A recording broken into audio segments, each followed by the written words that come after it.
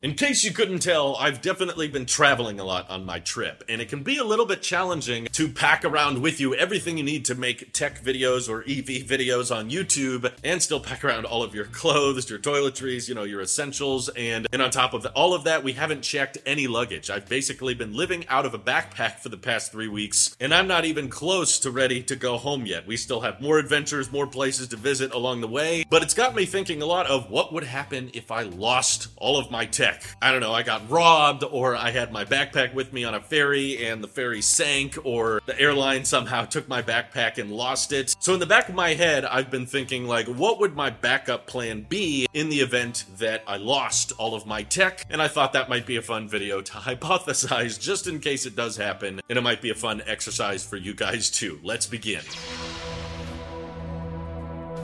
So if I haven't mentioned it before, I'm still very happy with my current tech ecosystem. I love my MacBook Pro, I love my watch and my phone, but I think I have certain tech products that kind of fall into my life because I bought them or they were available at a certain time for a certain price, and things have definitely changed. And I think that makes me comfortable in saying if I did lose my MacBook Pro, which I love, and I would be very, very heartbroken, especially if all the footage and files that are on it were suddenly lost, but I don't think I would replace it with the exact same model. First of all, I always wanted silver from the beginning. It was a mistake that I got space gray. I was just so excited when they first came out. I pre-ordered it very quickly, and then Apple also gave me a 6% cash back on accident through the Apple Card, and they said I wouldn't get that if I ordered the MacBook again, so I was basically financially incentivized to keep that original MacBook I bought. But if I was buying one again, I think for one, I would definitely go either certified refurbished or Amazon renewed, and no, I would not go for the M2 Pro or the M2 Max. I don't find those chips substantially faster than the M1 Pro or M1 Max, so I would likely end up sticking with an M1 Pro MacBook just because I've seen a lot of export tests, and I don't think that the M1 Max is substantially faster than the M1 Pro when it comes to Final Cut export times, which matters to me because I edit so many videos. But I went with the non-binned M1 Max on my current MacBook. I think if I had to replace it, I would be more motivated to see how cheap I could get it. So I would probably go with a binned M1 Pro. I'd be like, okay, I've seen the fastest the M1 can get. Let's see, on the lower end of the Pro level chips, how decent is a binned M1 Pro? I've heard a lot of you guys who have picked up those M1 Pro MacBooks say that even the binned version is still really fast and really capable. So I would get a silver MacBook, still probably 16 inches because I appreciate having that extra screen real estate, and I still honestly find my 16-inch MacBook Pro a little bit small. I know a lot of people may find me crazy in that way, but I just got so accustomed to editing everything on a 27-inch iMac. Now having to downscale all that to a 16-inch display still feels a little tricky for me, so no, I wouldn't compromise and go with a 14-inch MacBook Pro for, likely I could find one for $1,400 or $1,500, but even through Apple, I've been able to find some 16-inch MacBook Pros with mini LED and with ProMotion and everything that start below $2,000. So yeah, I wouldn't prioritize the storage if I had to buy one again, just because I would likely be motivated to keep the price as low as possible, and I do have an external SSD that I could tap into in an emergency. Obviously, having all of that storage local is a lot easier and more convenient, but if I had to buy the whole thing over again, I don't think I would blow all that money a second time. So I would go the cheaper route for sure on take two, and just essentially find the base model 16-inch silver I could get. I could make do with 512 gigs of storage and 16 gigs of RAM. It's not ideal, but I think I could live with it. And then on top of that, another lifesaver during this entire trip has been my AirPods Pro. So many noisy environments on boats and ferries and airplanes where that active noise cancellation has really paid off, and I've been rocking technically kind of the same pair of AirPods Pro since 2019, except because they've had defects, Apple has technically replaced every single component of it, but I didn't have to pay for that. Though I will admit, if I did misplace them or if I did lose them on this trip, I probably would not buy first generation AirPods Pro. It's the one Apple product that I've bought and reviewed and then returned and ended up regretting, which is the second generation AirPods Pro. Now you can find them for sub $200 on Amazon. And yes, the noise cancellation is better. Yes, the sound quality is better. But the main reason I still kind of want AirPods Pro second gen is something I literally ran into just last night. The fact that you can charge it with the Apple Watch charge puck. I keep running into situations where, I'm using all my tech all day away, and sometimes we're traveling later than expected, and that means I'm away from a charger, so charging up all my devices like my watch, my phone, and my AirPods all at once starts to feel a little bit more common than when I do at home. And there's been times where I'm like, okay, I don't need to charge my watch, but I do need to charge my phone, and I would like to charge my AirPods, but I can't because MagSafe Duo only charges one device via Qi, and the other device has to be the watch. But I remember back reviewing AirPods Pro 2 how I could just dock it on the side and it would make that satisfying little charging sound. And while it's hard to justify spending the whole $200 right now because my first generation AirPods Pro, they do work and I'm satisfied with them. Like, they get the job done, but there's just these little edge cases where I'm like, AirPods Pro 2, you could help me right now, especially with the volume adjustment on the AirPod itself. Like when I'm using my Android phone, the Doogee, I can't control the volume off of that thing through my Apple Watch. So if there was a way to adjust the volume from the AirPod itself, yeah, these little use cases pop up from time to time. And trust me, I've been very tempted to buy it, but I just out of principle want to continue using my AirPods Pro 1 until they stop working or are completely done for, because I've gotten so many of the components replaced over time. And no, I don't want to sell them because there's so much earwax in them, and I've tried to let my wife use them. She doesn't really like the fit as much as AirPods 2 for her ears. So yeah, AirPods Pro 2 would be on my list if AirPods Pro 1 went bad, but until they went bad and until they become unusable, I'm still going to keep using them. And then that brings us to the watch itself. This has been useful for keeping track of time zones, and I've been loving my Series 7 ever since 2021 when I picked it up, and unlike the first two products I talked about, I wouldn't upgrade this. You know, nothing about the Series 8 is tempting to me. I think all of the advantages of the Series 8 are for women, unfortunately, not for me. And I tried the Apple Watch Ultra, you know, it's cool and everything, but as much as I'd appreciate that longer battery life, I still can't quite get comfortable with the design. I'm happy for you, for the record, if you like the Apple Watch Ultra design. That's great for you. I want everybody to feel like there's a product for them that fits their needs best. And it's kind of shocking, it's kind of surprising how often I see Apple Watch Ultras, both on YouTube and in public. A lot of people suddenly can justify dropping $800 on a watch, which is hilarious to me because just a few years ago, I can remember everyone saying Apple was crazy for expecting people to pay $350 for an Apple Watch. But it's interesting how they kind of normalize the higher pricing for certain tech products, right? Maybe another tech product they might start to normalize higher pricing for, but that's for another day. So nothing about the Apple Watch Series 9 that's been rumored is that impressive to me. So I think if I lost my Series 7, I would probably replace it with almost the exact same spec. I've seen 45mm Series 7s on Amazon going for like low $400, maybe less now. And you can find those for a really, really good deal. And it's renewed and in excellent condition. And you get a 90-day return window if you don't like it. Still comes with a watch band and everything. So I'm still very happy with my Apple Watch Series 7. And yes, I want the stainless steel version. Not for the stainless steel though, just that sapphire glass, which has paid off on this trip. Tons of swimming environments where I'm scraping my Apple Watch against hard rock or cement. And if I was wearing an aluminum Apple Watch, I'd be paranoid about how many scratches I was giving it. But this sapphire glass is downright almost indestructible when it comes to scratches and scrapes. Still looks pristine. I'm very, very happy with the durability of it. And the battery life is decent enough for me the majority of the time. So partly because of price, you know, I already felt like I was stretching a bit to drop the $800 on this watch that I dropped. So if I was buying an Apple Watch again, I wouldn't want to go for the Ultra, partly because of the looks, but also because the price is going to be a lot higher than Amazon renewed Series 7 in steel. That's just going to give me exactly what I already have, and I'm happy with it, and the durability of it is great. Also, in regards to the chargers, I know some of you are probably already suggesting, well, you should buy this 3-in-1 charger so you can charge all three things at the same time, but truthfully, I still prefer my MagSafe Duo because of how easy it is to pack up and throw in a bag. It's very convenient, it's very lightweight, doesn't take up a lot of space, and when you're not checking luggage, partly because we don't trust the airlines to manage the luggage properly, as Randy has talked about on the tech podcast, and also because the flights we found were a lot cheaper if you didn't have to check luggage. Like, we're in a crazy world right now where actually paying for the luggage to be shipped on the plane starts to cost more than shipping yourself. Like, it's really, really expensive for checked luggage. Plus, it slows things down when you've got short layovers and you're running through the airport, through immigration and through security and everything. Not having to worry about your checked luggage is kind of refreshing. So I'm all about traveling light, and our backpacks are like stuffed to the brim, almost zero additional space when I'm trying to pack my microphone, my MacBook, our passports, our clothes, everything we need. So every square inch counts, and that's why I'm happy to pack around a 2-in-1 charger that is very thin and compact. I can even throw it in my pocket when I need to. And sometimes on these trips, we take kind of spontaneous day trips to other locations that I wasn't expecting, and just having a quick little charger that I can unplug and fold up has been really, really useful. The only issue with MagSafe Duo is it's lightning. Hopefully we get a USB-C version later this year. But yeah, I'm not interested in any larger or any bulkier 3-in-1 chargers that you guys might recommend. I'm happy with MagSafe Duo for the most part. In my opinion, it's an AirPods issue, not a charger issue. But this brings us to the last piece of the puzzle, of course, the iPhone. I've been using the SE2 for a while now. I'm recording this video on it as we speak, and I got to admit, I've been very happy with it. It's still running iOS 17 Beta 2. Yes, the battery life sucks, but I've got chargers, especially thanks to my 16-inch MacBook Pro. It's basically just a ginormous battery bank that I can tap into at any time on the go. And I thought a lot about this one. You know, would I consider getting a 12 mini or a 13 mini if I did lose my SE2? And honestly, it's really, really refreshing to know that I can get by and be comfortable for work and for vlogging and for taking pictures on these trips with an iPhone that you can buy for like $100 on eBay refurbished. This is a really, really cheap iPhone with great specs. And while yes, I don't love the home button, I still kind of miss gesture control. And yes, the display is not all that great. As far as a tool goes, like using a phone for work, checking email, checking the news through Twitter, recording videos, both for tech channels and for lifestyle channels like Talos of Life, the SE2 has been getting the job done, surprisingly, even with its 78% battery health. Yes, the battery drains very quickly, but that's where the Doogee phone kind of makes up for the shortcomings. It becomes my really, really long battery life device for media consumption on those long flights or long boat rides. And the iPhone SE2 is my designated camera because of how great the video quality is, and even the onboard audio quality is not that bad for quick little vlogging shots that you can catch up on